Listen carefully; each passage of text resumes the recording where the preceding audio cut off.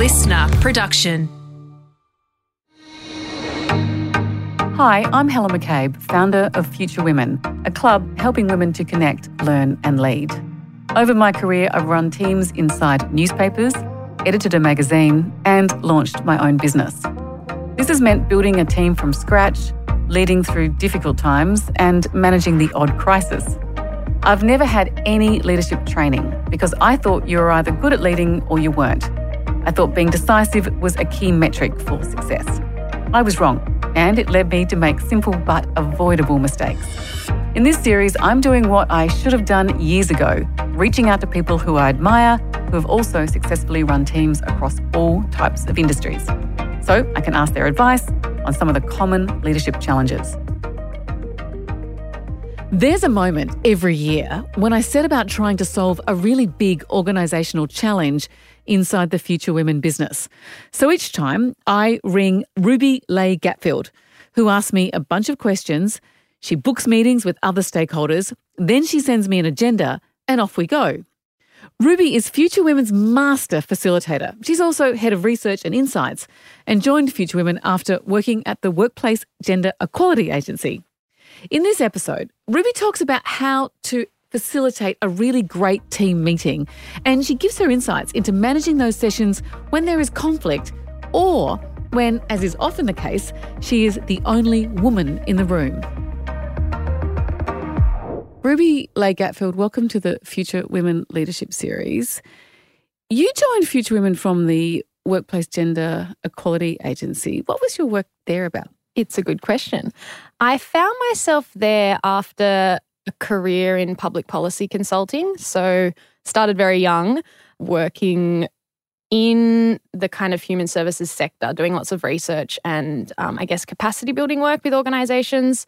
And that meant lots of field work, lots of interviews, lots of focus groups, lots of data analysis of various government programs. You're thinking anything from like a dementia-friendly program with Dementia Australia through to a domestic violence program with rugby clubs across New South Wales. So I was going out and doing all this field work and just started to really build a portfolio in that Aboriginal affairs and domestic violence space. And I guess the domestic violence space really kind of sparked a passion or an interest with me, just in terms of, women's rights, gender equality, started to really just build my understanding of the policy sector in that space. And from there saw a job come up at WGEA, the Workplace Gender Equality Agency, which was really focused on building the capacity of employers across Australia on how to be better employers of women, how to be better at workplace gender equality. And so I worked there for just under 2 years and really got an understanding of everything that's out there in terms of the research, the data, the literature on gender equality in this country. And what were your key takeaways from that time? I mean, you went in idealistic. Yeah. And you came out feeling what? It's not a trick question. Yeah. I'm just interested because a lot of young women start in this space and do want to make change. But the truth is life is so much more complicated, right? Yeah, and the data's pretty depressing, like just the gender pay gap itself, which is something that WGEA calculates using the ABS data, and it's hovered around the same figure for over 20 years now. And so that's pretty upsetting. You see still only 20% of CEOs in Australia are women. That has improved very, very slowly. And so I guess that becomes disheartening. But the flip side of that is actually seeing all of the little projects that are going on that you don't really see in the media and all of the hard work that is going on. And I really found that particularly in the research and consulting space, just how many pilot programs are being funded and often sadly canned, but there is so much good stuff and so much evidence slowly being built. And I guess another big takeaway was just the data that this country has. Like, it seriously is world class. There's not many other countries collecting as much data as we have in this space. I think there's a lot more that could be done. There's a lot of missing intersectional data, but it's quite impressive the potential that data has for informing how they build policy, I think. I had Dania Wood in the studio a minute ago before you arrived. I wish I'd kept the two of you in the studio to discuss this stuff. But the reason why I wanted to talk to you today is because you're an extraordinarily good facilitator. You're excellent at bringing together a bunch of people in a room to either understand something better or to get a result. And a lot of our listeners are leaders starting out in their leadership career. And I thought it'd be valuable to explore a little bit about how you go about doing that. So what do you think makes a good facilitator? Yeah, I've been thinking about this. I mean, I think you have to start with purpose. Like, you have to know what you're pulling these people together for. Like, every activity you plan, the entire agenda should be so intentional and so thought through. So I think that's where you start. What is it that you're trying to really get out of this session, or are you wasting time? And who needs to be in the room? Thinking hard about that is just the first place. But beyond that, in terms of on the day when you're facilitating, there's a whole range of things I could go through, really. Like, firstly, your role is to be the facilitator, right? So you're not there to lecture. You're there to gain people's perspectives. You're trying to draw that out of people. You're trying to make sure you're giving voice to everyone in the room. You're trying to get to the hard stuff, like get to the divergent points of view, call them out, like name what's tricky, and actually facilitate that conversation in a way that's, I mean, that leads to my second point, I guess, is in creating a really safe space. It's such a cliched term, but creating a non-judgmental space where people feel like someone wants to listen to them, they want to be heard, they feel like they can say something without judgment. I think another big one as a facilitator is flexibility. You can plan the perfect day, the perfect agenda, all these activities, but on the day, things change, the conversation evolves, you have to pivot, a topic comes up that you'd planned for 3 p.m, you can't be rigid and say, no, we'll talk about that at 3 p.m. You just have to run with it and find a way to be flexible on your feet. And part of being able to do that is, I think the other big thing is knowing your stuff. Like, you have to have some degree of knowledge of the problem, of the content, and a lot of that is in the preparation. So having conversations beforehand, getting a sense of the views that are going to come to the table already, making sure that you kind of know the content you're trying to communicate to an extent that if things start to get tricky, start to be derailed, or there's problems that really are hard to answer, that you know enough that you can actually guide that conversation in a way that's more meaningful than just very surface level kind of facilitation. Because we've all had that kind of facilitator that they don't actually know the content. Like, if you hire an external to come into the room and we'll do a staff workshop with your team to whatever it is, a strategic planning day, and you realise they don't know anything about this company, they don't actually know what the problems and the barriers are, it becomes immediately obvious, and then you're just all time wasting, right? So you need to know your stuff. There's so much in what you just said. I know. I'm gonna try and step through it. Yep. So you do two things with Future Women. One is facilitate big problems that I might identify, and then two is facilitate really tough conversations around gender with men. So taking to the first one, which we're today in Melbourne to work on, I wake up after a 3-week holiday and say, this is going to be a big piece of our year. I don't know how to solve it. Ruby, can you facilitate a 1-day session with these 10 people? What do you do after I give you that task? I go, I know. And then you sort it out. What do I do? I think you will have noticed that I say to you, can you tell me in one sentence what you want to get out of this? Like, I really try and crystallize, as I said, the point of the conversation. And I think from there you can start to flesh out, and that's where you start to consult whoever's going to be coming. So what does everyone there want to get out of it? What are the points of interest for each person in the room? And really make sure that you're giving space to enable them to talk about that. And that's where you start to flesh out some form of an agenda for the day. But I also try and keep in mind, like, how do you keep people engaged? To speak on a topic for a whole day when it's tricky stuff is, people want to go to their phones, they want to jump out, whatever happens. So it's also about being, as I said, really intentional about the activities you plan. So, for example, tomorrow, there'll be butcher's paper out. There'll be Post-it notes out. There'll be times that I'm asking people to walk around the room. There's going to be ways to shift the energy in the room, stand up, move over here. So just really being aware of people's energy in the room and planning that beforehand, not winging it, I think plays a big part. And I guess another thing, is a lot of this stuff takes a bit more creativity than I guess I realised when I first started in this work. It's easy to kind of go, oh, these are the questions for the day and let's just run through them as a sitting around the table together. But you just lose people in that. So there's all sorts of creative ways that facilitators out there, they're getting Lego. I'm telling you to build what an ideal program looks like at Future Women in Lego. Please don't make me do that. Please do I not have done bring that any with Lego. CEOs and you would be shocked what comes out. Or you ask people to literally draw it. Or you offer them a whole range of strange picture cards and they pick out what resonates with them. And you just see this kind of creativity come from that. But all of it's with intention. Like, it's not just to throw out these activities for the sake of having a playful day. It's to actually think about, okay, is the point of this session to brainstorm, open up ideas, find creative solutions? In which case, yeah, let's get our creative juices flowing in a new and different way. Or is the purpose to maybe do the opposite, consolidate our ideas, boil them down, have a quite serious conversation, in which case the format of that session would be quite different.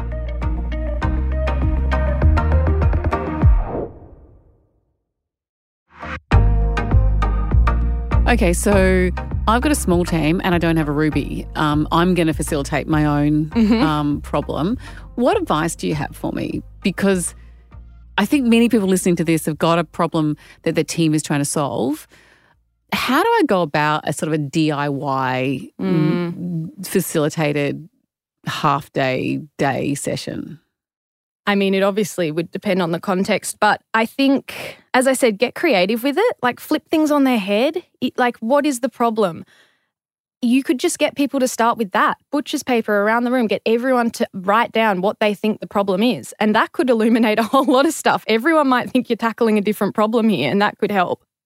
I think a lot of that kind of interactive activity where you're getting people to walk around room, I always have butcher's paper out. I have millions of colourful texters and pens and Post-its, and thinking about, firstly, what are your key questions you're trying to get out of the day, but then how can you draw that information out of people in a way that's not just me interviewing you and you on the spot having to come up with a response that, you know, that doesn't get us anywhere further than you're probably already doing. Do I need to go and find the stakeholders beforehand? Absolutely. Yeah. Yes. You need... I mean, there's a whole conversation around co-design. So the people who are involved in the problem and the solution should be a part of this. And that's where having an external facilitator can be both good and bad. Sometimes it's better to do it in-house. If it's just you and a small team at an office, like, you know the depth of the problem, but make sure you're talking to the right people. Like, the last thing you want to do is have people feeling excluded from one of these processes, because it's only going to create more problems for you. What if I say to you, okay, I'm going to include everyone, but I've got a major problem with that head of that team on that part of the problem.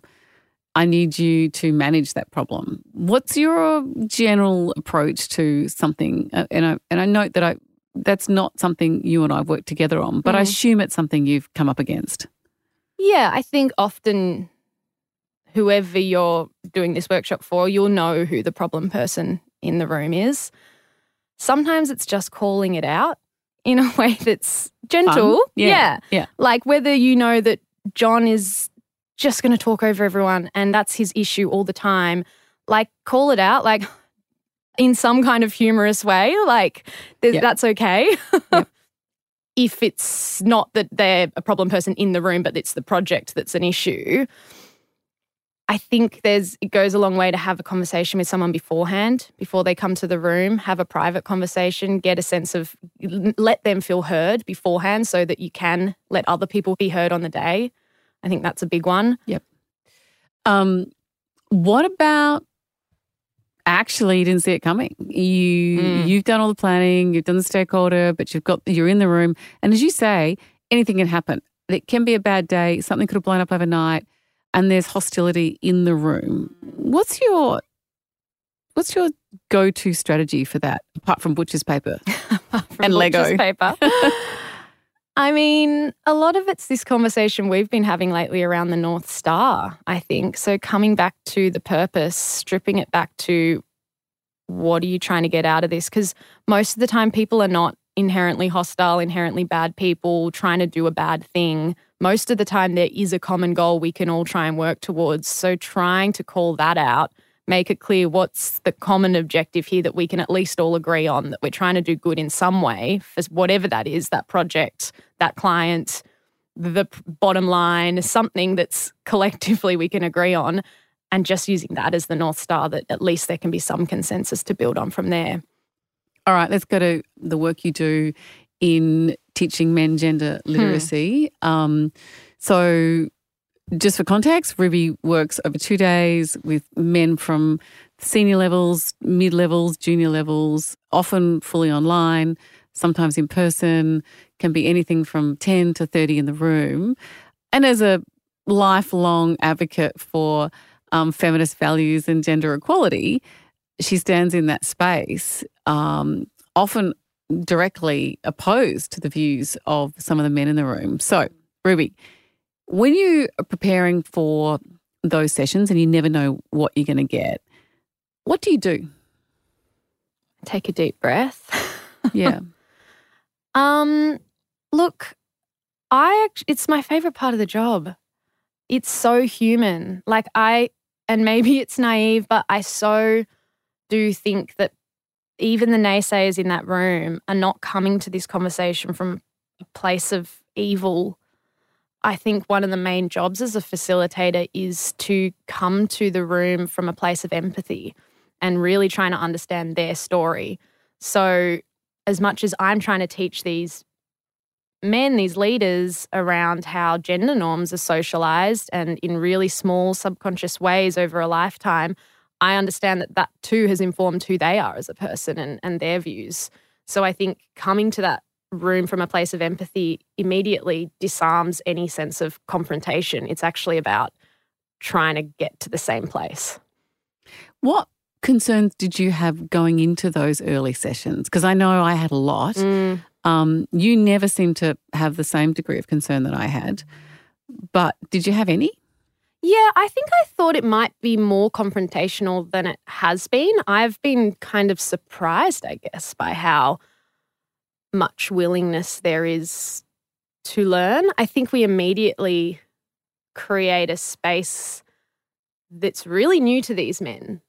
Like, this is a tricky topic to talk about, I think, socially in any situation. To bring up gender equality as a middle-aged white man, there's so much trepidation in the room. There is so much fear they're going to get cancelled, say the wrong thing. So many of them don't even know whether they can mention gender equality to their team for fear of doing wrong. And so I think they kind of have this light bulb moment where they go, oh, I can ask all the dumb questions that I've been too scared to ask all this time. And so I've been kind of surprised by the level of openness there has been in the room to that. That said, it's not always the case. There's been some hard nuts to crack. I think we've got there with all of them, but I mean, I can give you an example. We can call him Peter. Peter came very resistant to the concept of this program. He didn't really, he actually said to me point blank that he didn't think gender equality should be the goal. He didn't think it was realistic. He didn't think the gender pay gap was real. All of that you hear time and time again. And we have a conversation up front about leadership. We talk about 20% of women in this country, 20% of CEOs in this country are women, that there are more Peters, Andrews and Johns who are CEOs than there are women. That obviously upsets the Andrews, Peters and Johns in the room. You're already on the back foot. You're already on the back foot, absolutely. Because there's like 40 of them. Yeah, quite literally. I'd love to look at our registration data. And we say, why is that? Why are there less women in leadership? We just have a very open conversation about the barriers to leadership. And, you know, we all know a lot of women know the answers to that stuff. There's structural barriers, there's parental leave, there's political barriers. Anyway, John's, what have I called him? Peter. Peter says, well, if you look to animals in the wild, I think you'll find there's a natural biological leadership in men. There's a natural level of testosterone, and we're having this very immediate conversation about biology, which is immediately to me I just have to take the deepest of breaths, do everything in my power not to roll my eyes and to keep it a really non-judgmental space, because otherwise I lose Peter. You lose everyone, actually. Yeah. I am the emotional woman who just wants to lecture these men and not actually let them say their piece. And so that's a big part of it, right? Just letting that space exist. And that was hard. But I think it came down to that concept of changing people with hearts and minds. So we came to the answer with so much data, so much research. We're speaking to his mind, and that's on one level compelling. But we've also got my co-facilitator, who's a man, Tarang, and he's just the most empathetic, lovely man there is. And he comes as the good cop. I'm perhaps the bad cop with all the hard data. And by day 2, we're having a conversation about men's mental health and how gender impacts men's rates of depression and suicide. And Peter's in tears. And every time we have someone in tears because there's this realization, there's this space where they're allowed to understand these concepts and to process them, and they've never been able to have that conversation. Yeah, it's incredibly powerful, and I candidly wouldn't believe it if I didn't have you telling me after every 2-day course how that unfolded, because it unfolds differently every time, but it nevertheless unfolds. How have you come to, do you think, understand or I guess live that empathy and that piece where you can be absolutely offended as a young woman by some of the things that are said to you in those sessions, but let them wash over you and hear them? Because when you're young, you're supposed to go no and yell and storm out. But you're really good at understanding how humans work. How did you learn that? Who taught you? Give me the insight. We're veering on counselling probably at that point. I mean, it's got to go back to like just who my parents are and how they parented. There was such a high level of emotional intelligence in my household, and every conversation, you know, they'd see things in the media that totally outraged them, but it was never just a response of anger. It was quite an intellectual unpacking of how they got there, why they might think that way, what their views are. Ultimately, maybe they have good intentions, but the way they're trying to get to that place is different to how we would.